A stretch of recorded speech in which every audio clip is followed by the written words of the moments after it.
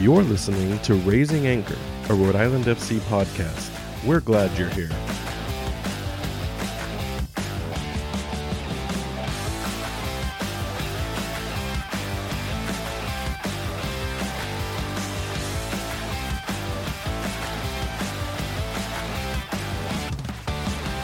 Hello, and welcome to Raising Anchor, your podcast and source for all things Rhode Island FC. I'm your host, Matt Entrican, coming to you on Thursday, February 15th. We'll be covering renewed Open Cup drama and in-depth conversation with Breeze Airways that gives fans a first glimpse of what to expect from one of the club's biggest anchor partners. We've also got some game coverage updates following Rhode Island FC's 1-0 win over the New England Revolution 2. The first ever match is just 30 days away, but has it been enough time to debate that? And who is most likely the best EAFC gamer amongst the team is my co-host, Jason Carey. Jason, how is it going? Usually when we play EAFC, or formerly known as FIFA, whatever year it is, we generally play co-op, but we did play each other one time. Pretty sure you beat me. It was close, but like 1-0 loss, maybe. I imagine that there may have been alcohol involved in that. I've watched your abilities. Your technical abilities are much better than mine. So it was definitely not a scientific review. We'd have to at least do it 2 or 3 more times to really find out who's the true gamer champion when it comes to FIFA/EAFC. But more to the point, who do we think is the best gamer on Rhode Island FC squad? I don't know. I don't know the boys too well. I don't know who, maybe some of the younger guys. I mean, they're all kind of younger than you. Yeah. I honestly don't know. Take a guess. Take a stab. I'll see. I know, because I know the answer. Oh, you do? I know the answer. This is what Shapiro Thompson. Okay, well, that wasn't right.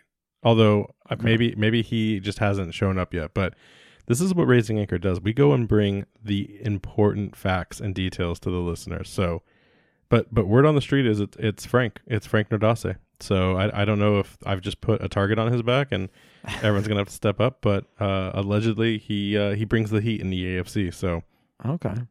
But we've got a ton of stuff to cover today, and I think I need to start with just an important milestone. We hit over 10, and by the way, not only did we hit 10,000 listens, but we went way over that before I actually checked. The reminder did go out, but I didn't, because, we talked on an earlier episode. I don't check that email as well as I should, but we've already cleared 10,000 listens in less than 30 episodes. I mean, we are now at episode 30 today. Do you remember when we joked that we thought we'd get 100 by episode 30? I mean, maybe a little bit bigger than that, but we definitely did not expect the reception that we've been getting. Yeah, no, it's been incredible. I can't thank the listeners enough. It's been such a journey so far, and to kind of just see your support both in the ratings, the engagement online, and then, of course, just with your listens itself, it just really motivates and fuels this. We were at the Bayern Leverkusen Bayern Munich game on Saturday with Defiance and the club itself, and we were just going around during the halftime break and introducing ourselves. Several people had said, "Oh yeah, we very much know who you are. We didn't know you looked like that." So I don't know if that was an insult or a compliment. Got a face for radio. But they said, "Yeah, we were actually having a discussion about you last night." And I said, "Oh, what was it?" They got distracted with something else before they could answer that. So I don't know if that was an additional insult or compliment on its way. I'm going to take it as a compliment because soccer fans are always pleasant amongst each other. But the supporter group for Bayern Munich, the German American Culture Society, Rhode Island, that whole place was incredible. I can't wait to go back. I've been before, but I've never been to the Ratskeller underneath. And it was just a phenomenal experience.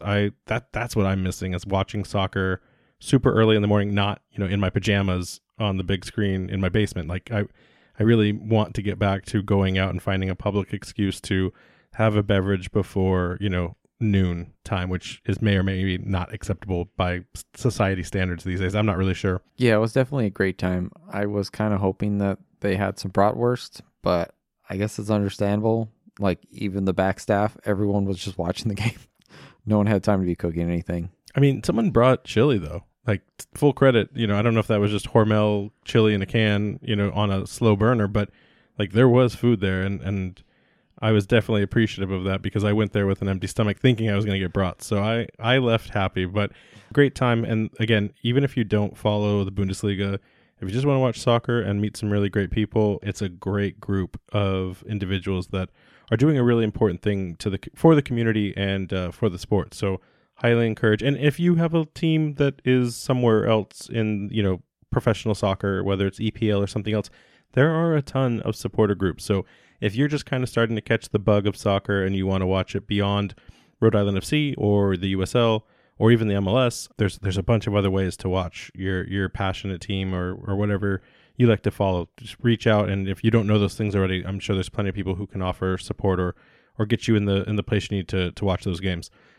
But on top of our over 10,000 listens, we also had another milestone last week. Our podcast, or at least this time me, sorry, you didn't get to come along for this one, but we were able to go on another podcast. So instead of us interviewing each other or interviewing one of the members of the club, I got interviewed. I got put through the ringer. Crossover. Yeah, Greg. I almost want to say his name incorrectly because he said my name incorrectly, and so I feel like that's tit for tat. So Greg Johnston, I think that's the best way. His name is so easy to pronounce. But Greg from the Revolution Recap hosted myself and Irvin from the Defiance, and we were able to talk shop about Rhode Island FC, which I think was a really gracious thing for Greg to do. He's been doing this for, I think, at least 7 years. He's one of the top 3 MLS-based podcasters, in my opinion, and I think also in the way the stats show up. And for him to invite us on to the podcast and be able to talk about a club that he does not, it's in his greater purview, but he's very much a New England Revolution-focused podcast, allowing us to be on there. It was such an honor, and it was really great to talk shop. And, I don't know if there's going to be another opportunity.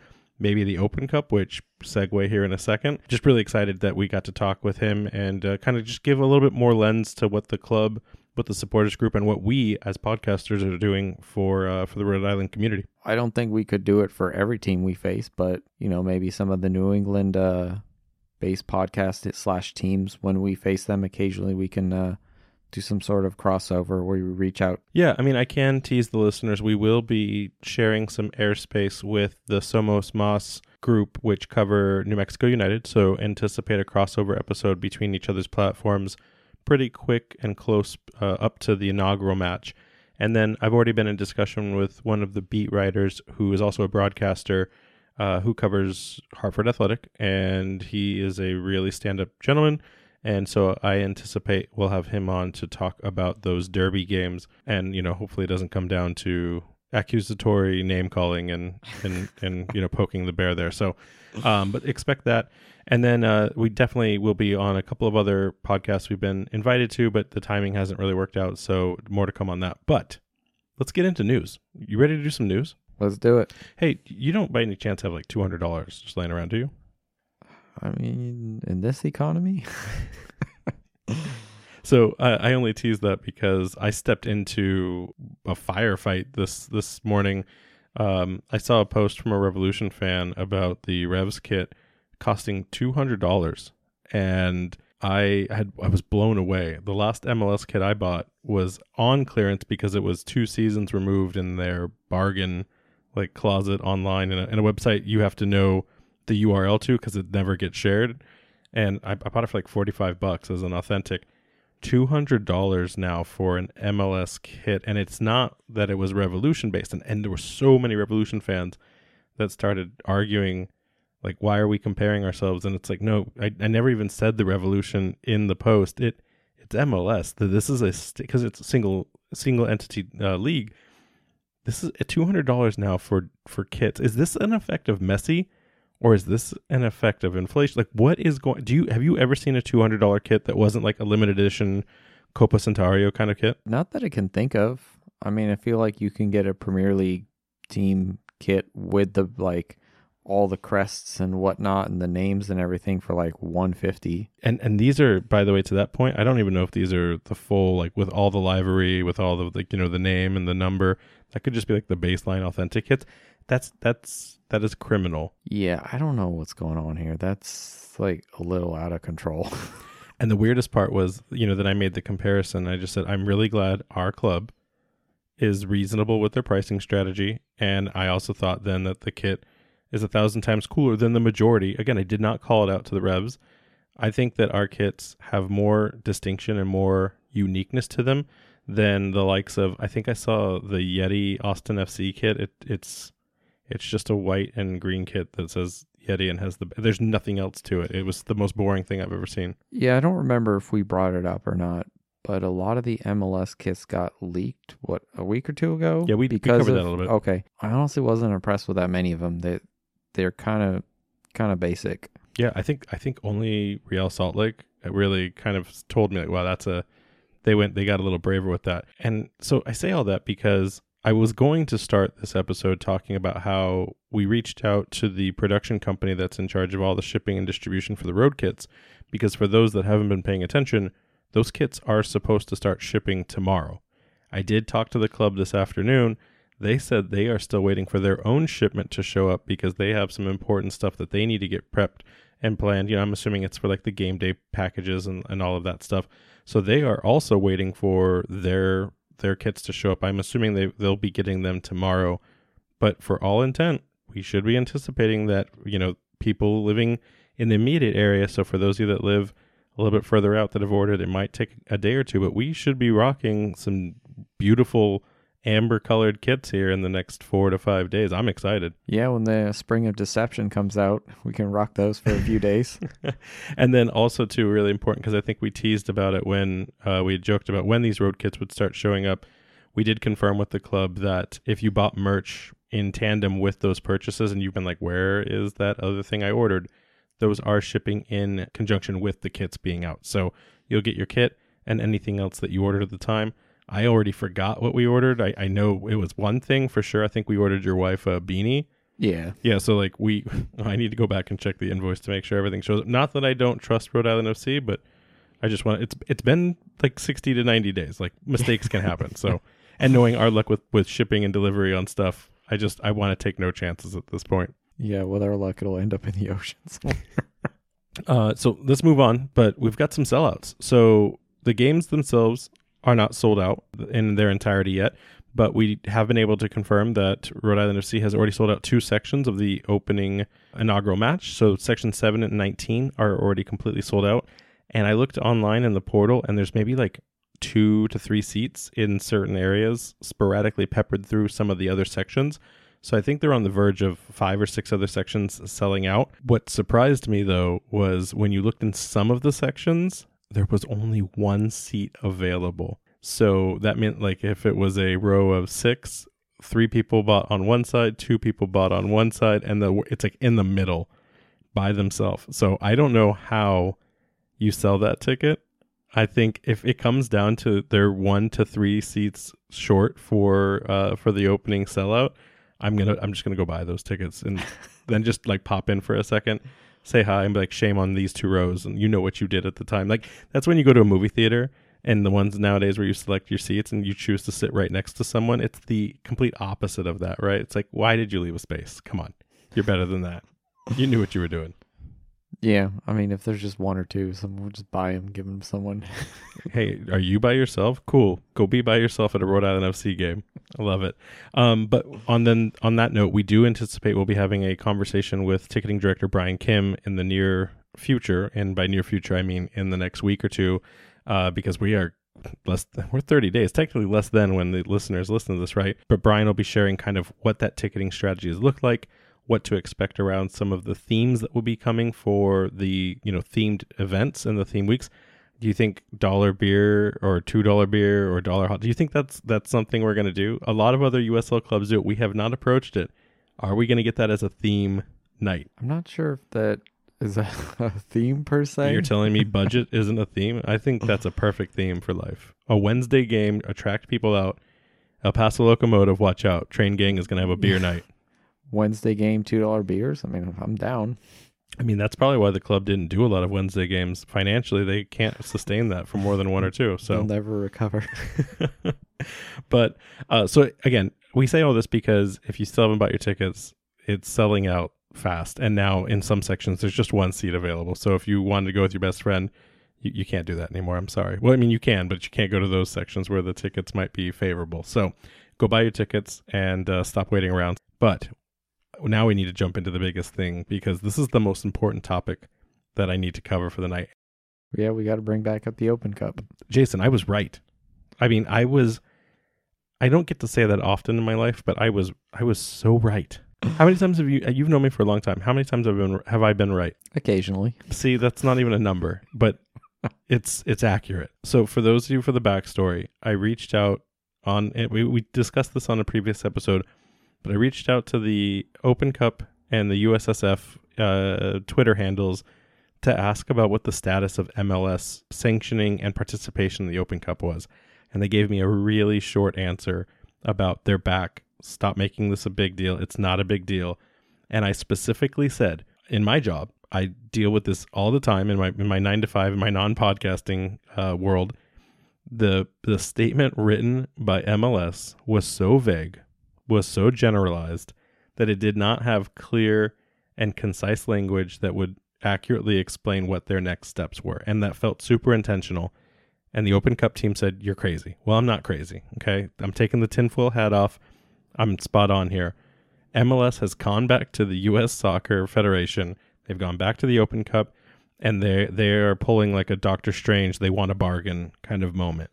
And right now, everything is back in flux. So everything that Open Cup has been saying since January that MLS is back, well, they're not. And we don't know what those next steps will be. Right now, MLS is trying to negotiate multiple layers of how they may return to the Open Cup. So they've asked for letting any clubs participating in Champions Cup play to just be omitted because of the number of games per volume. They've reintroduced this idea that they can let anyone in any of their development rosters, aka MLS Next Pro, just play through the season or through the senior team moniker, if you will. So you would just see those people come up. They've asked also if they could just reduce the number of teams, which was interesting because I didn't know that in the history of MLS's participation, and this is what kind of like started us down this rabbit hole, I didn't realize that MLS only played about half of their teams in the early days of the league. Did you know that? No, I actually missed that too. From like 95 to 2011, they were only playing about half. It wasn't until 2015, 2016 that when the rules were rewritten, they were required to have everyone play. Yeah, so after you're spot on, after 2011, if they had a developmental side, they could bring that group up to play on their behalf. But if they didn't, it was still no big deal. And then in that 2015 to 2017 era, suddenly the PLS, which is it's what evaluates the league sanctioning of the divisional status, so whether you're Division 1 or Division 2, suddenly they brought that back up as a requirement to participate in the Open Cup. And people are speculating and investigating that the reason that happened was in a way to push back against Nassel's challenge for Division 1 sanctioning, because they believed that they had been robbed from MLS because they were the quote-unquote original D1 sanctioned league back in the 70s and the 80s. And so if that's the case, that Open Cup was wielded as this sort of weapon to ostracize the NASL, which then effectively killed that league and gave USL its spot as the number 2 by itself. And it kind of left MLS in this state of flux where they said, well, now we all have to participate at all times. It's not what I thought it was. I thought there was this simple, clean, and clear path to like the expectations of participating. And that's not the case anymore. So all of this being said, the only thing we know for sure now is that everything that we thought is in flux. There is no guarantee that MLS will be participating at a level of expectation that we thought it would be. And if they do get this particular piece passed about clubs being in the Champions League playing, well, guess what team that omits from our participation around us? That's the Revolution, because they're in by that weird knockout situation that happened last year with MLS. So the Revs are in that right now. That means they wouldn't show up for Open Cup, which we wouldn't see, and we would again potentially be one of the top teams from a divisional perspective on the pitch, which means the only other rival we would have in that capacity is Hartford. So it's very interesting. I don't know how this will play out yet, but I'm just disappointed that Open Cup kind of said, oh, no, we told MLS, we put them in their place. U.S. Soccer has our back. And now suddenly U.S. Soccer is like, maybe we lied to you a little bit. I would like everything to go back to, all first division teams are required to play and so on and so forth, throughout the leagues. Realistically, though, I think that unfortunately USSF is going to bend the knee a bit and give some provisions. I don't think that we will see no MLS sides. I mean, at least in the coming year, I don't know. But long-term solution, I think there will be some involvement. But I think, unfortunately, MLS has maybe gotten a little big in the sense that USSF is not going to just, say, hey, we're pulling your Division I sanction because you are not sending the teams. I think, unfortunately, they're going to back down on that a bit. I just don't know what the route is. Do you have a preference in what you would like to see, assuming that we have to make some sort of concessions? The problem, I don't mind concessions. The issue becomes, when do the concessions stop? I feel like knowing what this league wants and how they want to emulate an independent system separated from USSF, and they want to be more like NFL or MLB, I feel that when you start capitulating and giving Don Garber what he wants, he will not stop. Because once you take a few teams out, it's kind of just like, well, you've destroyed the integrity of the mechanics, so I guess you don't need MLS squad caliber teams in this competition. So that's my worry. It's not, can we be selective on which teams participate and which don't? I go back to the idea that when we've talked to players and clubs, nobody wants this except for Don Garber and the owners, right? Every squad they're excited to show up and compete for this. And if the team has to play their juniors or their development academy players, then fine. I think that's the only concession I would want to make, is this like, hey, okay, you can't put on the senior team, then play the academy, but you're doing it under the branding that it's the senior team. Like, you're giving them those minutes. Maybe it's a temporary 30-day contract so that they can say that they were an official player. Maybe it's like a win-win across the board. But that's the only way I see this working. If you start deciding who and who doesn't play by year, I'm sure there's going to be something somewhere where they win, I don't know, Champions Cup, and then they win Leagues Cup, and then they, you know what I mean? Like, I'm sure some other mechanic would show up and derail any customization outside of that. I think that I would be okay with maybe some sort of rule where you allow those sort of 30-day contracts where you are sending out your first team. Maybe allow it to say, hey, up to like half of the team can just be your, number 2 squad to a certain extent. My worry, like you said too, is if we give them what they want, they're going to keep demanding more and more and more.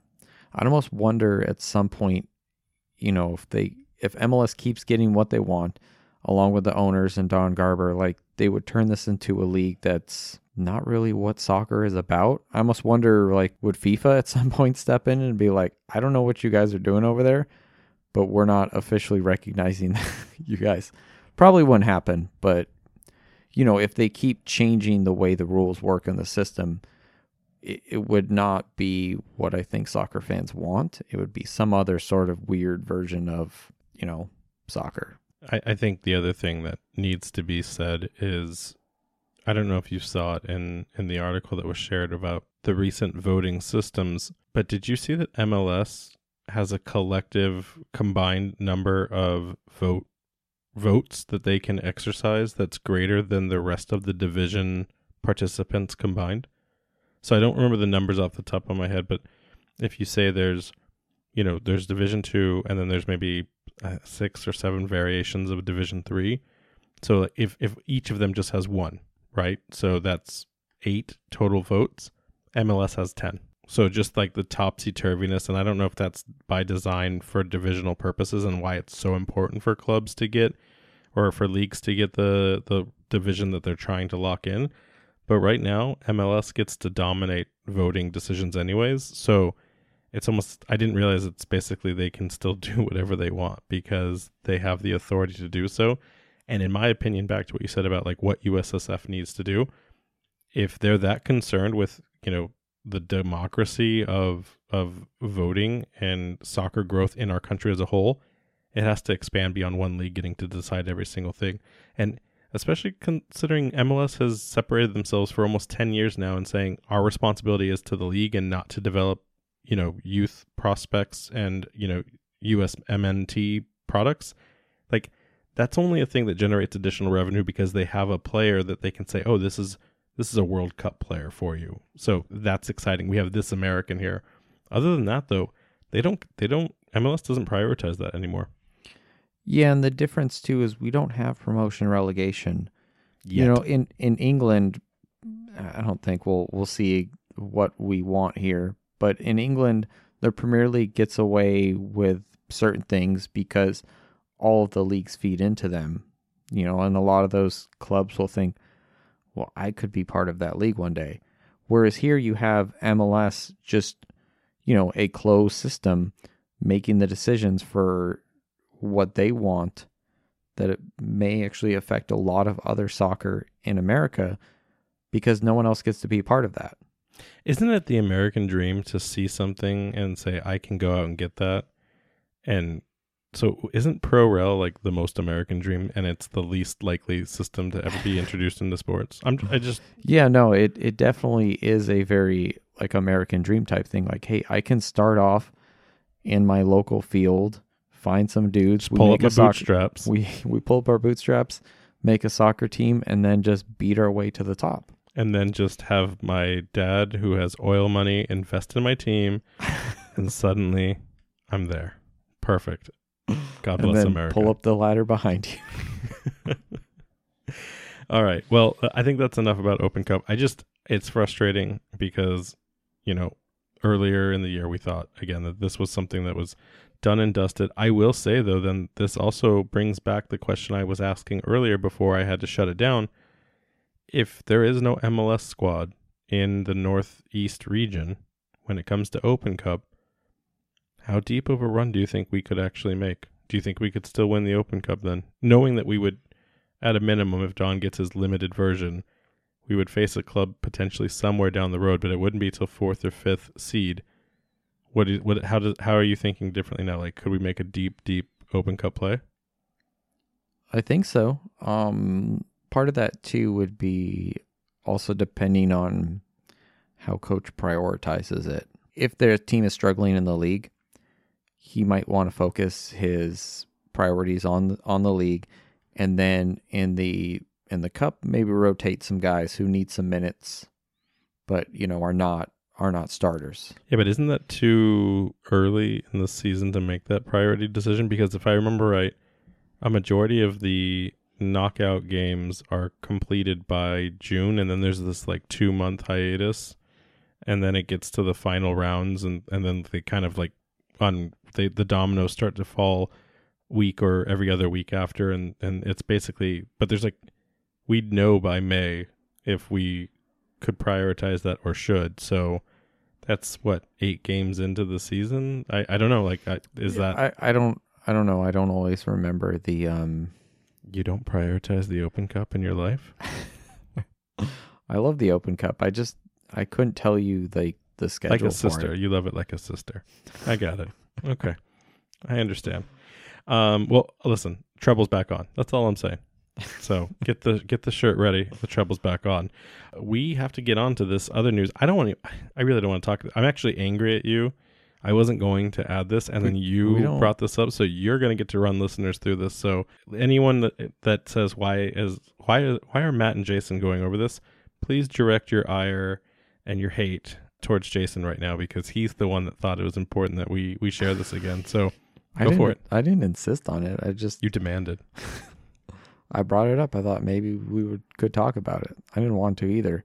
And yet here we are. Yeah, guess what, guys? New stadium article dropped. Yay. It's not anything really new. I think from the article you could tell, like, this is from Bloomberg. Well, so the Bloomberg was what shared the data on what was built into like the package layer of the loan, but it was Yahoo. Yeah, it was Yahoo who came out of nowhere swinging on a hit piece that, I mean, I don't remember the last time I read a Yahoo. I didn't even know Yahoo was. Listeners, when was the last time you Yahoo searched anything? I want to know. I want to know the year. Throw that in the chat. I want to know. When was the last time you used Yahoo in an email form or a search engine? Because I didn't know that company Do you was still think around. some of our Gen Z listeners even know what Yahoo is? It's like MapQuest, Yahoo, AOL. Like it's all.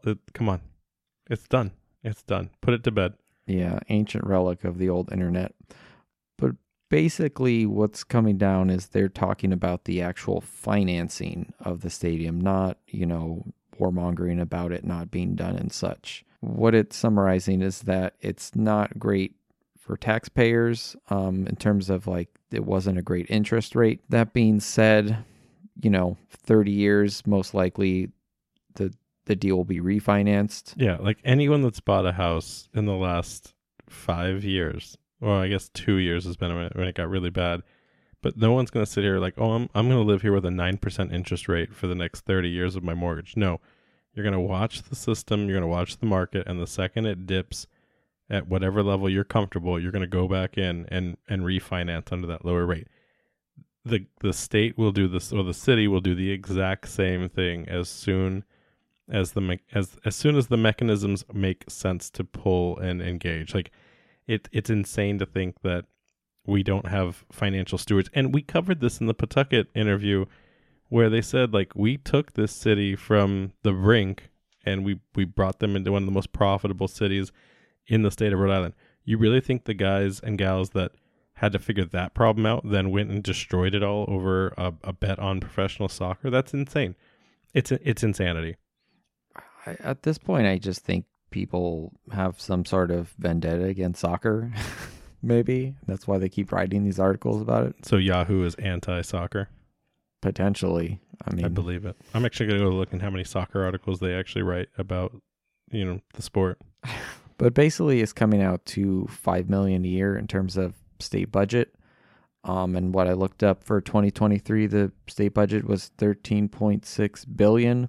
With a B. So, million is still a lot of money to a lot of us. But, out of 13.6 billion, it's not a lot. So it's like what, like 1% or less than? Like less than 1%. Yeah. I mean, and again, that's at the current rates. If this remains as it is, then yes, it will not be great. If they had done all of this, 3 years ago when the pandemic hadn't disrupted everything, this would have been half of that rate. The construction costs would have been half of that rate. This is just the society that that the cards have been dealt to, and we're just trying to get through it. So by no means is there any, fiduciary irresponsibility here. I just know that the club is tired of talking about it. They probably don't even want to hear us talking about it. So, the most important thing to say is that it's still, regardless of the opinion of this, it's still been done. We're moving forward, no matter what, and we just have to be on board with that. I do want to ask you, though, a question because I thought it was interesting. They brought up Phoenix Rising, and I don't know if they brought that up because it's Brett Johnson's, one of his other investments, or if they were using it as a comparison. But I saw the numbers in there, and they were comparing that Phoenix has like an average of like 7,400 attendees to their 10,000 person stadium. And then they were trying to compare it specifically to Providence, which I thought was the biggest disrespect. They compared Phoenix's population to Providence's, not realizing that the stadium is in Pawtucket. So like that's the first major insult, but then also not understanding that like nobody counts city populations outside of like the US Census because they need to know how to like disperse resources. It's always like we're so tiny, we call it out at the state level. And I know that Phoenix is still bigger in population cap than the state. So I was just kind of curious. You lived in Phoenix for a brief period of time.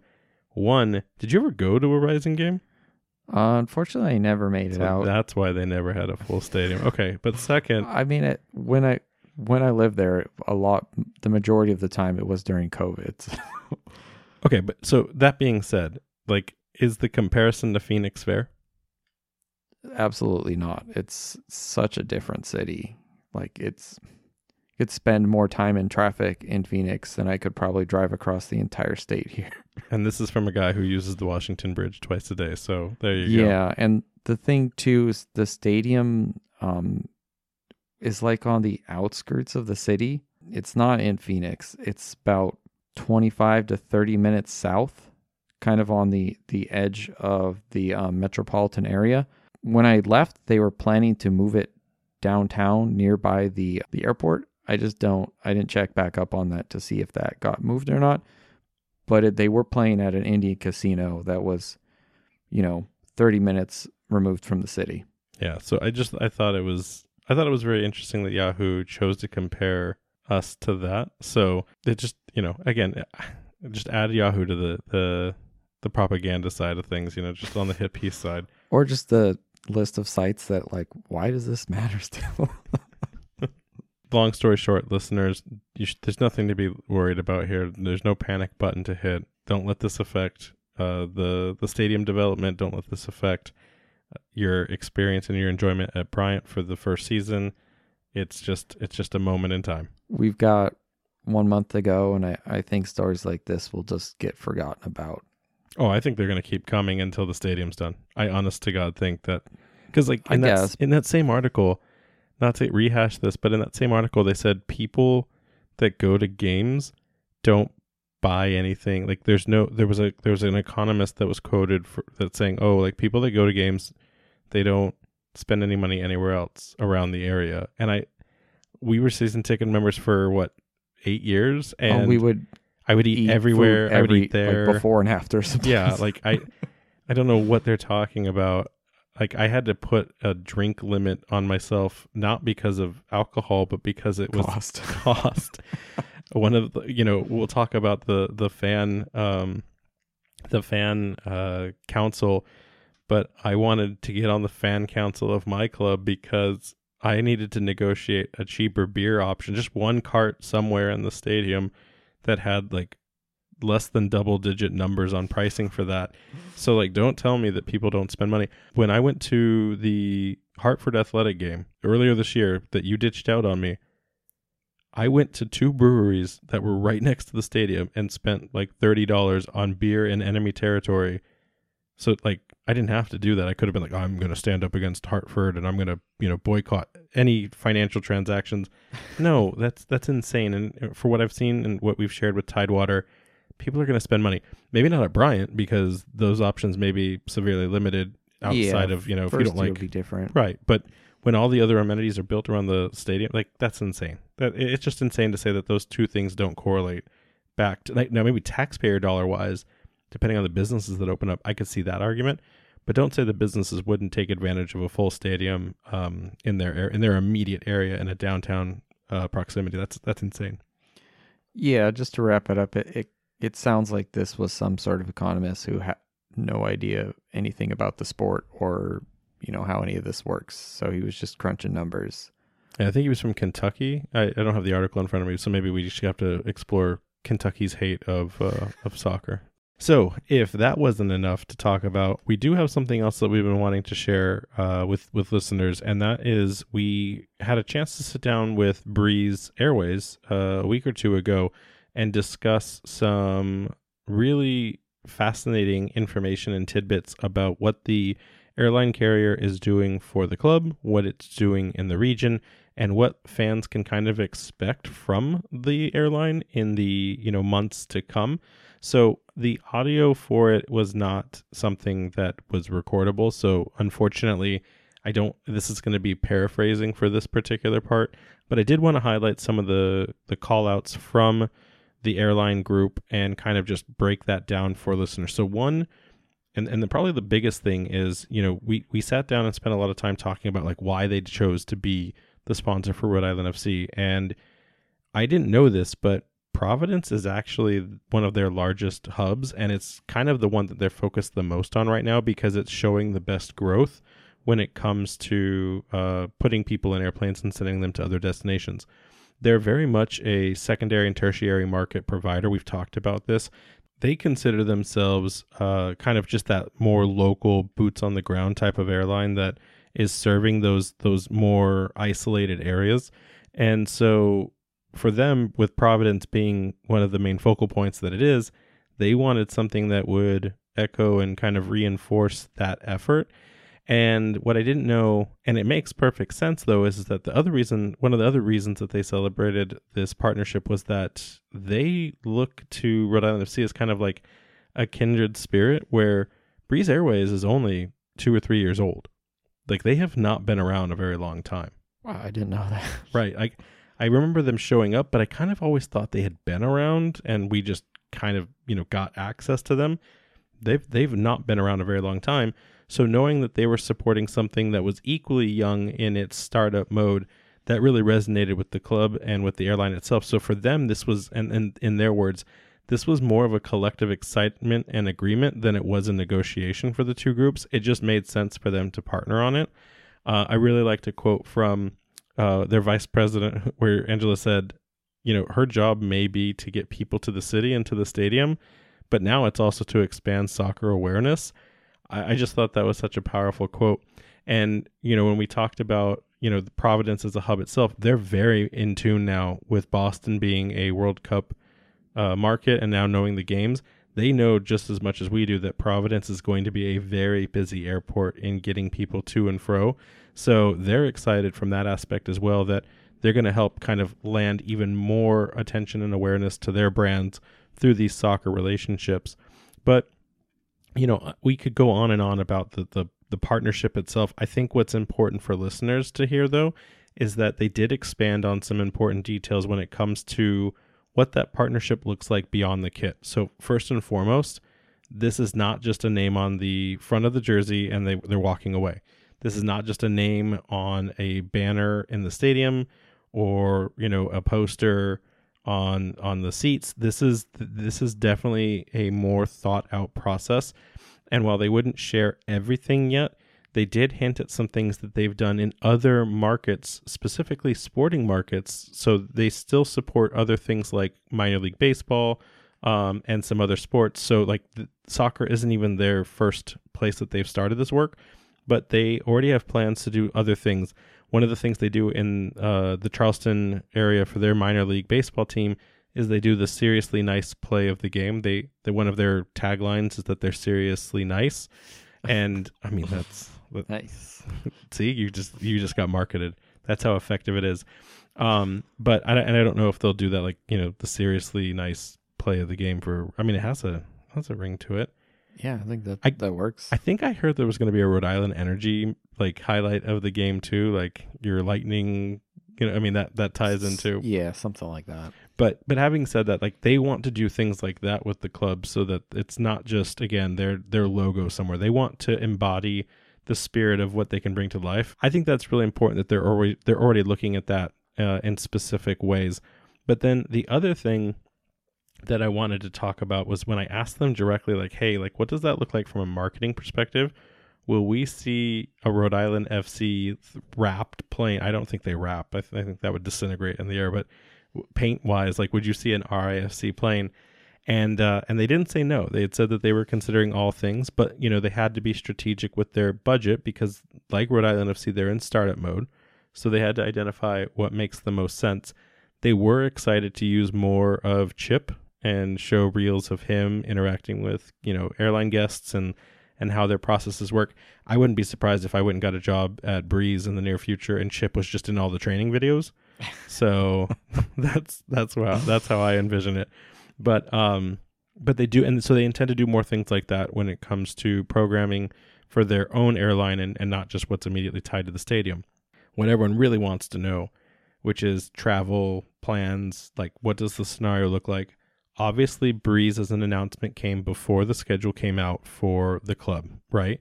If you've done your homework, there are some secondary and tertiary markets where Breeze does fly from Providence too. So you've got Tampa, you've got Pittsburgh, you've got Charleston, you've got technically, I've said this before, San Diego or LA, depending on how you look at it. That serves Monterey Bay. That also serves Orange County.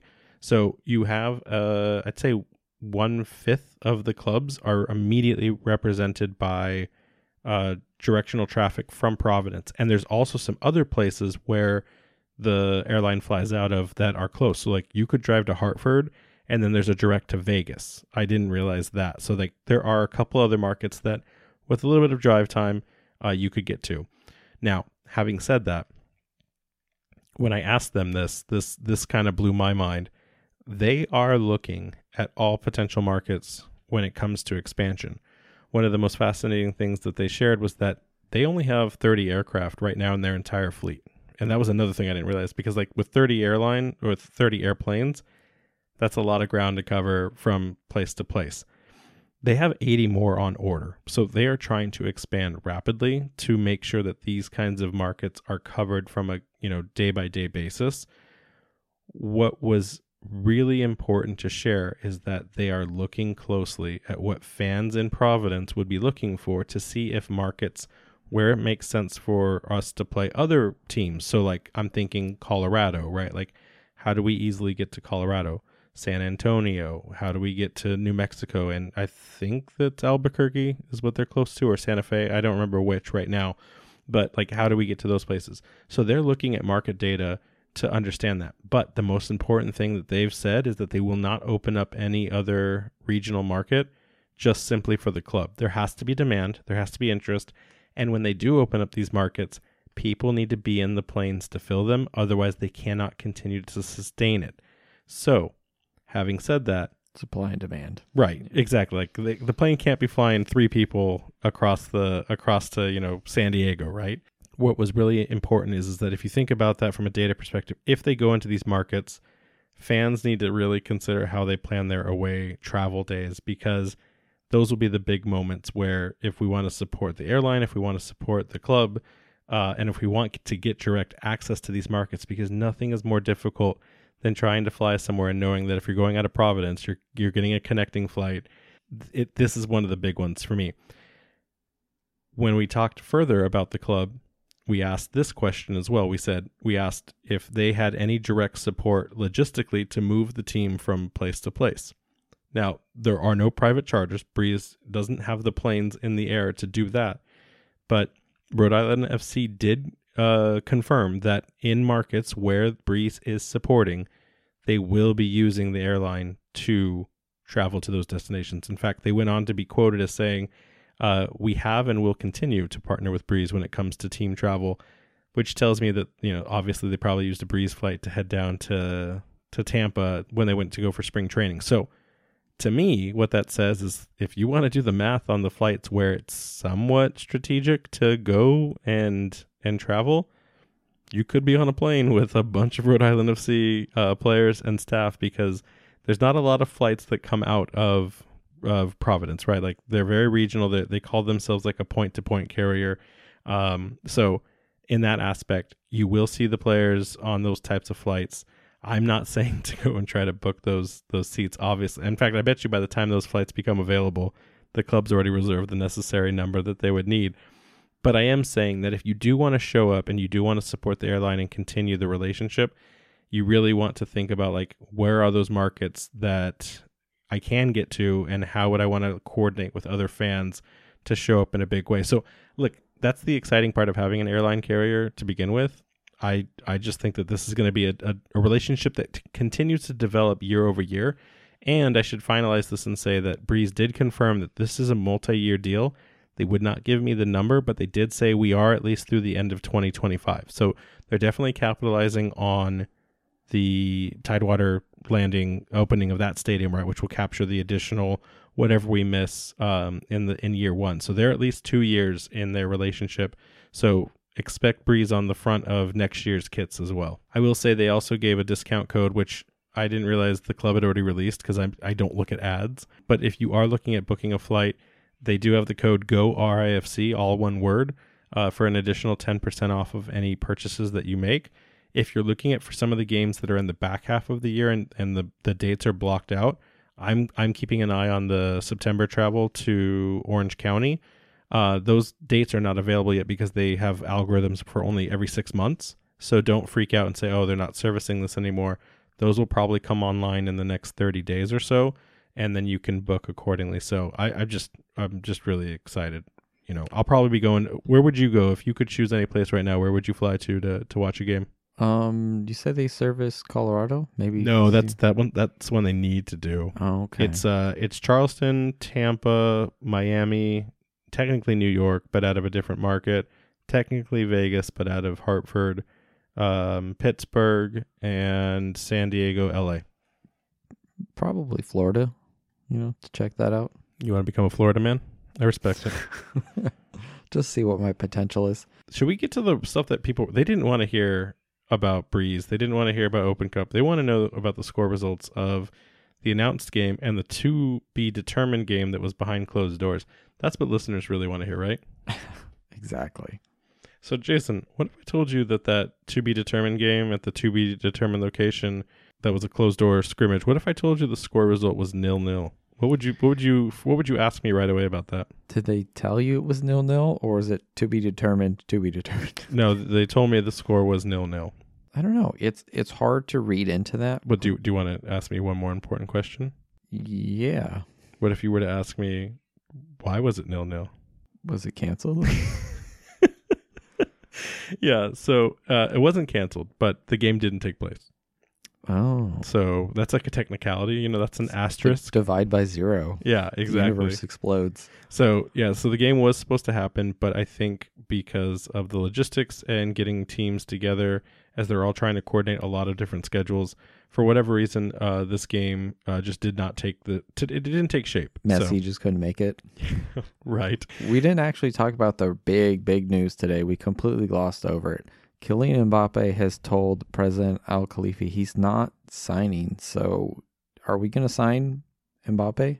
Mbappe to RAFC? I mean, I do know that there are some signings coming, but I didn't see Kylian Mbappe in the press release. So that'll be a difficult one. He wants to be the USL top scorer of all time. He's going to do it in one season. Albert Deke was going to be like, why did I sign with this team?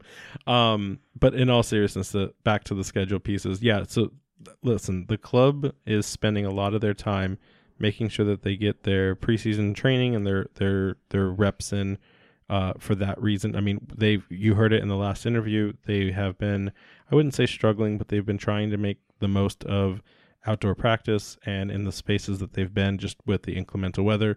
So, not having this game is not a total loss. If anything, it gave coach more time to gel the team in ways that mattered. I don't know if this game has or intends to be played in a different capacity before they return home to Rhode Island and then get ready and prepared to travel to Bermuda.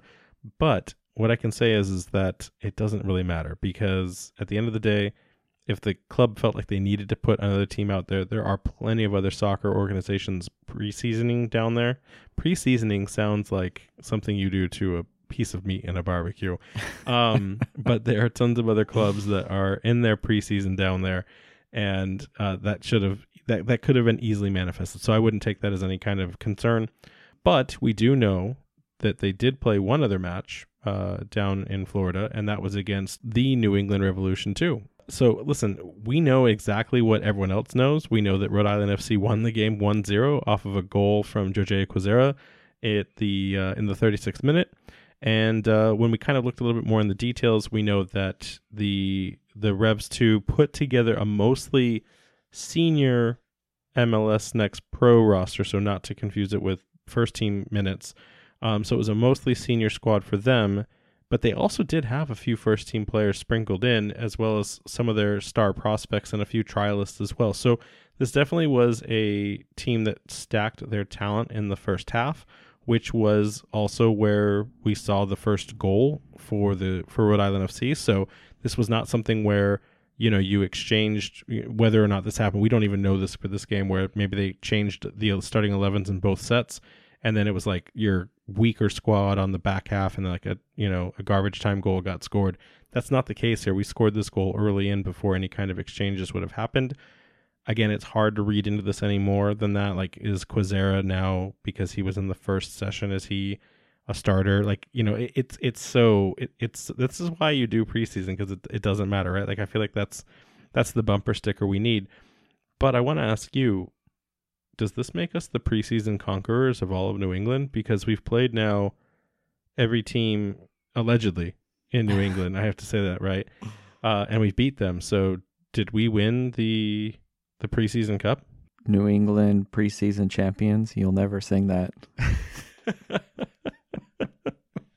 All jokes aside, I think it is important to say one thing about this that I do want to extract upon, because we've been speculating in a different direction, and I think it's important to call this out. So looking at the scorelines that have happened of the games so far, we've had a 3-1 allegedly Hartford. We've had a 3-1 Orlando City, and we've had a now 1-0 against New England Revolution 2.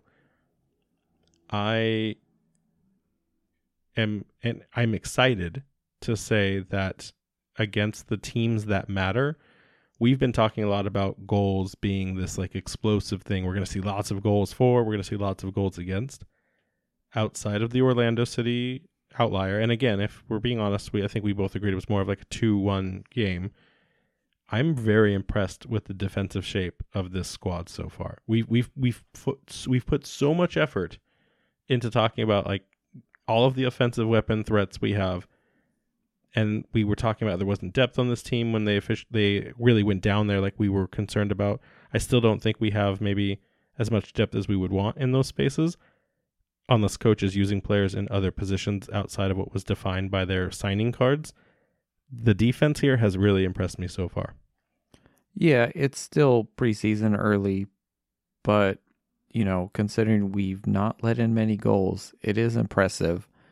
I think that's why they went out and got Koke Vegas, No, I agree. I guess I steeled myself to expect that, this would be a team that's so new that it would be difficult to, I guess I don't even know, like what's harder in the sport of soccer to learn and gel as a team? Is it coordinating the offensive threat? Like, because I feel like anyone can take someone one-on-one and try to score a goal.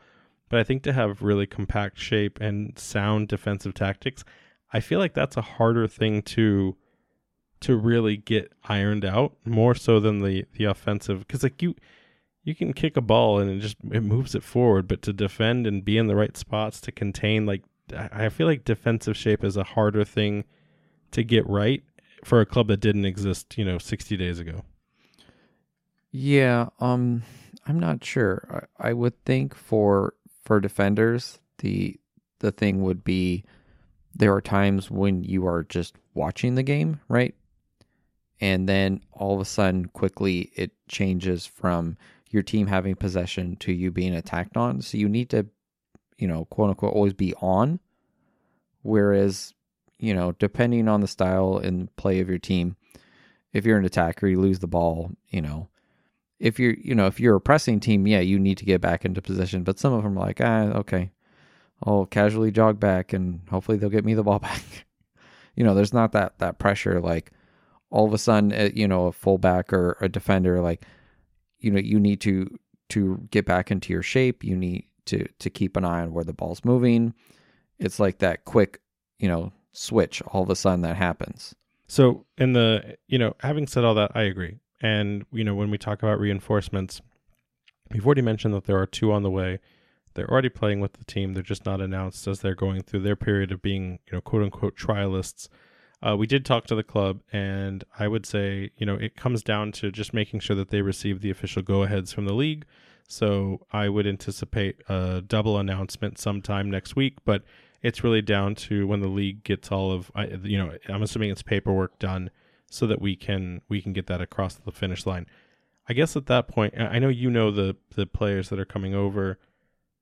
Is there anywhere left that we are light defensively, offensively, in the midfield, keeper? Like, is there somewhere that you think we would not be prepared to go into the season with enough depth at this point? The only position maybe I would think we could use a little backup is maybe center back. I know that we do have, some flexibility in the squad. I think ultimately we'll probably find. It's just you always worry about injuries, Yeah, I think that's fair. I think that also maybe right back, it really comes down to what Clay Holstead will play. We haven't heard a lot about him or seen what he's going to be doing. He was a right midfielder in what he was listed as, but he has right back time. So is he Turnbull's depth piece or backup, or what the intention is? When we get some more clarity on that, I think I'd be more comfortable putting that concern to bed. But yeah, I would say if anything, an additional true center back or right back would probably be the last piece missing. Again, not being able to talk about what these player signings are. So maybe that'll be what's anticipated for listeners next week. So, all right, you ready to jump into some events? Yeah. So, those of you who didn't know, there was supposed to be a Providence Brewing meetup. Unfortunately, that was canceled due to the weather. Thanks, snowstorm. Yeah, how dare you? However, there's talk of potentially reschedule. If that does happen, we'll let you know. Yeah, we've heard some interesting rumors over the last couple of days about some things that the club wants to try to get together and do ahead of game one. I think if they can pull it off, it would be really, really great. But at this point, I think they've just got so much on their plate. I'm hesitant to say that it'll get done, but if it does, expect some fun and exciting news about some things to do in terms of meetups. And if it doesn't get done, well, you never knew about it in the first place, so no harm, no foul. Yeah. However, Defiant 1636 is still hosting their fan meetup, and it now has a time, March 2nd at 12 p.m. at the Guild. So, for those of you who are part of Defiance, we're being told that you can pick up your stuff at the event. We got our stuff, and yeah, we got the stuff. Pretty cool. Like, I'm not gonna lie, Irvin and Joe and the group, they really outdid themselves in terms of the scarf design, and it feels really great. So kudos to you guys. It was really cool to get that ahead of time, and it's gonna be an awesome event.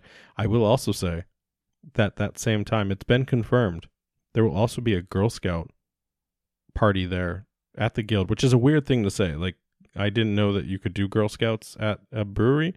That's a question and comment for another type of podcast. But when you get the drunk munchies, you just buy a bunch of cookies. That's the thing, right? The Guild doesn't have food. Well, guess what? They're going to have a ton of food that day. You're going to get beers and Thin Mints. Man, that's an expensive combination right there. So make sure you come prepared to be guilt tripped into buying cookies from little girls. So just be ready for that. So for now, let's move on to listener questions. I'm ready. So we got a ton of questions this week, and it's just, I think it's the most we've ever had. It's a lot of questions. Let's just jump right into it here. So Seth here says he's been loving the podcast and looking forward to starting every Friday with it. It's great to finally have a USL team in New England. Did you catch that? I guess a USL championship, you would say, right?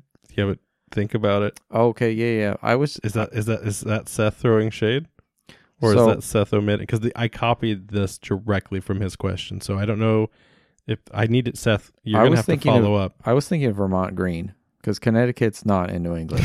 There it is. Have you seen those jerseys? They're so cool. So Seth, follow-up question for you next week is, did you intentionally throw shade at Hartford with that statement, or did you just genuinely forget that Hartford was a team in New England? I want to know. I'm not trying to insult you. I genuinely need to know which direction you took that question for that part. So continue. As someone who is in New Hampshire, what are some things that must see or do in Rhode Island? He will be there for 3 games, New Mexico, Detroit, and Hartford. And I was wondering if you guys are still planning on doing interviews with the fans after the game. Thanks for the great pause and keep up the great work. P.S. If you ever want a referee to join your podcast and give you some input, I'd be more than willing to. So my takeaway before I let you answer is you have competition now for your job. Between this and other people saying that they've had podcast history and experience, you better watch out. You better have your ducks in a row, Jason. I'm on the chopping block already. So Rhode Island activities, must see, must do. What's in your must see, must do? And don't you dare say hot wieners. I was gonna lead off with Oneyville, but I guess I can't. So. They need to pay us every time you make that joke, I swear.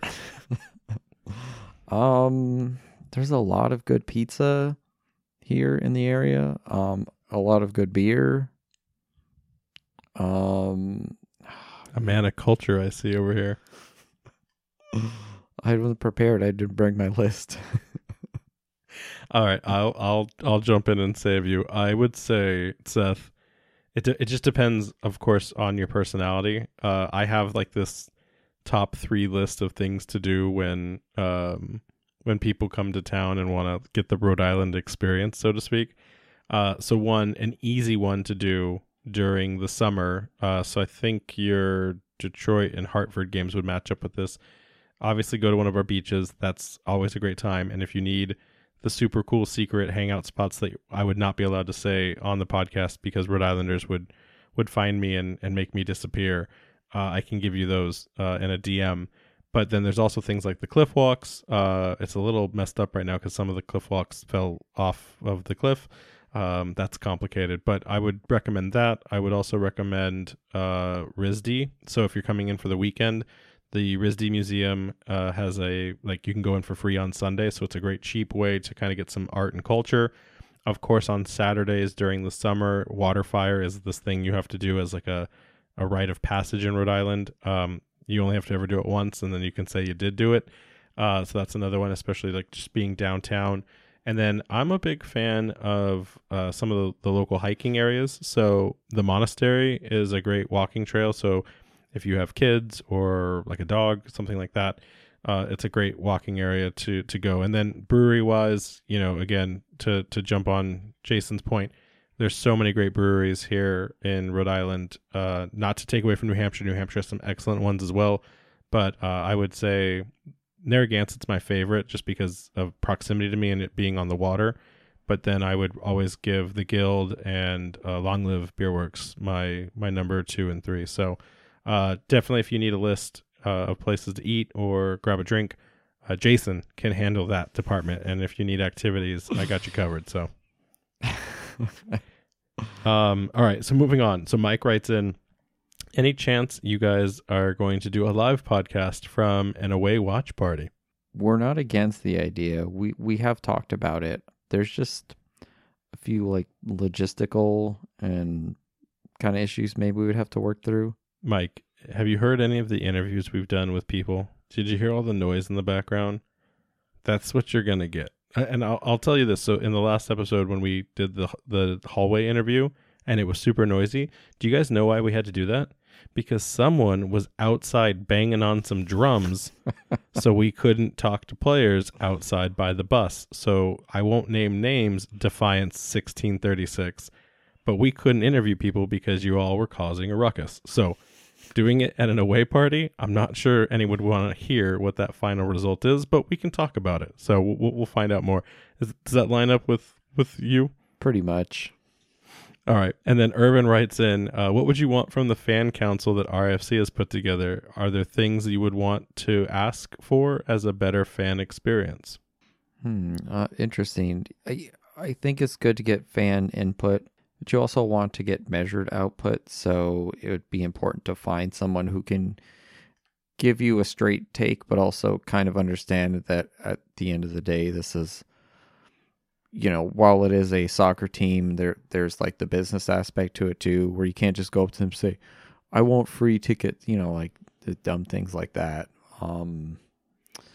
What I would like is maybe just for them to check input in terms of like what concessions, events, and like the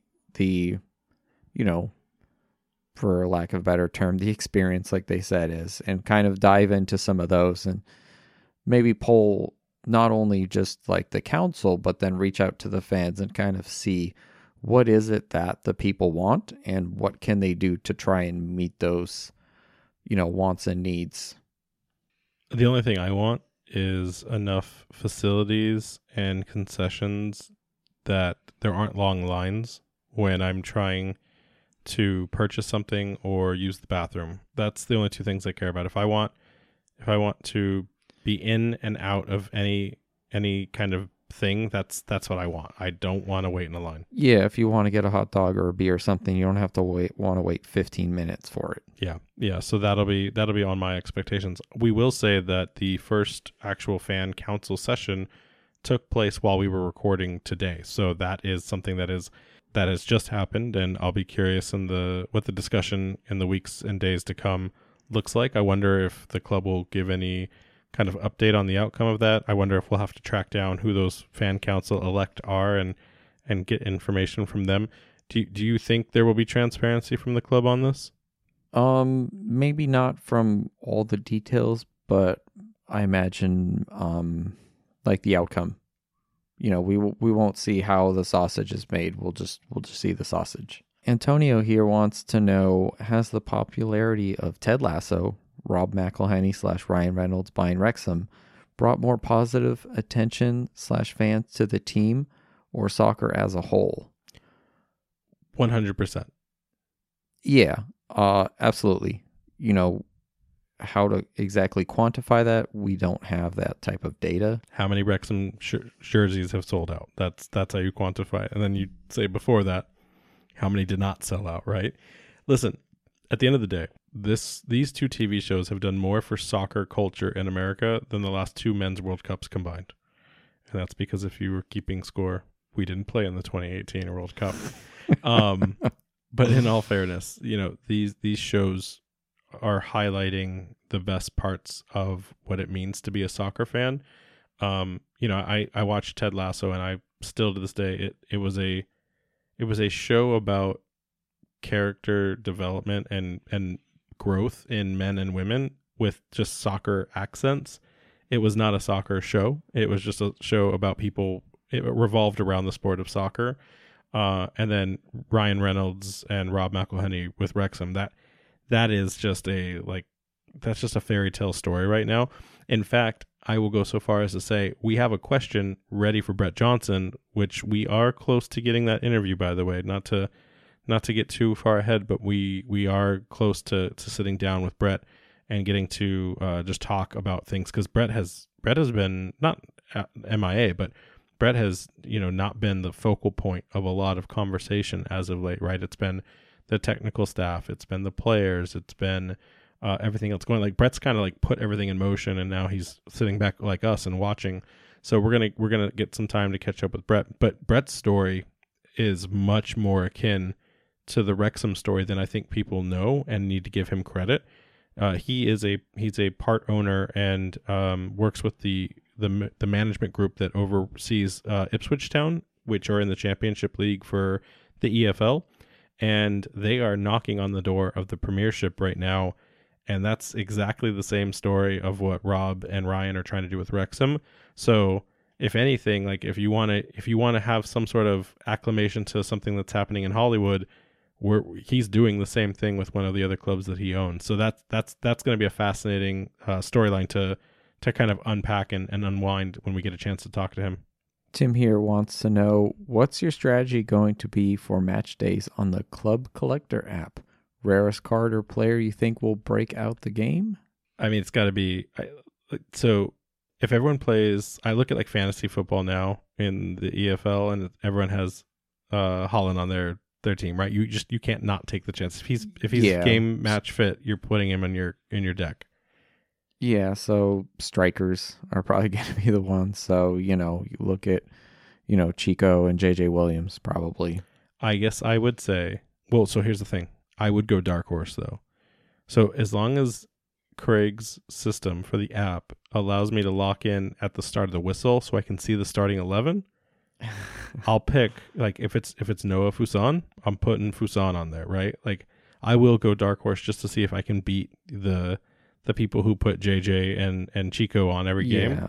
Going for the easy strategy. But if I have to lock in like at midnight the night before, not knowing, because again, the coach he said multiple times, I have so many threat choices to use per game now. Like, I think one of the hardest things for us to be doing this year is going to be speculating 2 days in advance what the starting 11 will look like. I honestly think that will be harder to predict than outcomes and game performance, like match score lines. It's going to be a very tough job. So that just depends on how the app locks in. But I would prefer to go dark horse, Tim. All right, another one here from Tim. Any further details on the NESN broadcast? And assuming they announce the league's final broadcast partner before you record, what do you think of the deal, both as a broadcast and financial deal for the league terms? So we have heard strong rumblings that it is ESPN Plus. We've been hearing it from multiple sources, so that it is a continuation of that partnership. So having said that, that's what NESN has needed to be able to bring together the requirements for their broadcast schedule. We have gotten some updates from the club that they are working out the final requirements because they need to know what games they're not to be covering based on the CBS coverage or what ESPN Plus will be covering again. So that is an interesting piece. But then they have announced that they will be covering a select number of away games as well. Now, we don't know what that will look like in terms of if it's like the most immediate areas geographically or regionally, or if that's something where they want to look at the biggest markets that will draw the biggest, fan ratings, or if it's something where it just comes down to schedule purposes, because remember, NESN has to work through other sports that are on their network, right? So the Red Sox, the Bruins, and I think there's also a partnership with, there's another team out there that they have to work through that has their schedule of contracted, obligated contracts to put their matches on TV. So we may just be working around like what available slots there are, and it has nothing to do with the competitiveness of the game. But NESN will be covering that. That being said, honestly, at this point, if NESN's not covering all of the games, it makes it really difficult for a fan to say which apps am I going to support. I think if it is ESPN Plus, that's probably just the best way to go, because you're going to get that other 80% of games. But I don't know. Like it's a tough decision to make at this time, because no matter what, the fact that you need multiple apps, I think is a little alienating to fans. I think that's not the best way they could have done this. But in terms of what the league needs to not just be stable from a financial perspective, but also to get more main broadcast time, the CBS deal couldn't be ignored, right? I think it's less about the finance impact, and I think it's more about how do we get our game in front of more viewers. Locally here with Rhode Island, we're going to do that with NESN, so that's where we're ahead of the curve. But from an entire league perspective, you needed the CBS package. So I think a dream state would be CBS looks at the numbers and says maybe we can just buy everything and run the entire thing in a year or two. But it'll come down to what ESPN's broadcast contract is. If it's multi-year, then we kick this can further down the road. Yeah, someone who already has ESPN Plus and CBS to watch other soccer, I mean, for me, it's fine. But for fans who are looking just to get RAFC, you would hope that for those fans, there would be just one single option. But unfortunately, I don't know if that's going to happen. Maybe in the years to come. All right. And then Eric asks, any ideas or nominations for an unofficial nickname for Rhode Island FC? Arsenal is the Gunners, Atlanta United are the Five Stripes. What nicknames are going through your mind over there, Jason? Well, it would have to be something kind of regional, right? That kind of plays on who we are, So I don't know, some form of sailors or something, or salty sailors. I don't know. Anchormen. Oh, I like that. Would it be actual anchormen, or would it be men carrying anchors? Men carrying anchors. Okay, but also broadcasting the news? Yeah. They're like dual wielding. That needs to be a personality at the games, is Ron Burgundy just blowing the shell all the time. That needs to happen.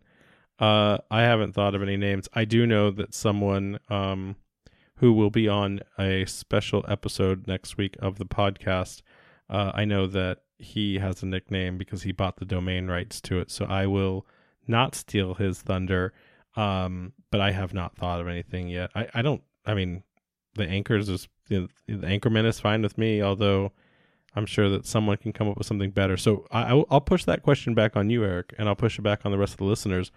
What nickname do you want to hear for Rhode Island FC? What are some ideas coming through your head? But listen, we've been running long.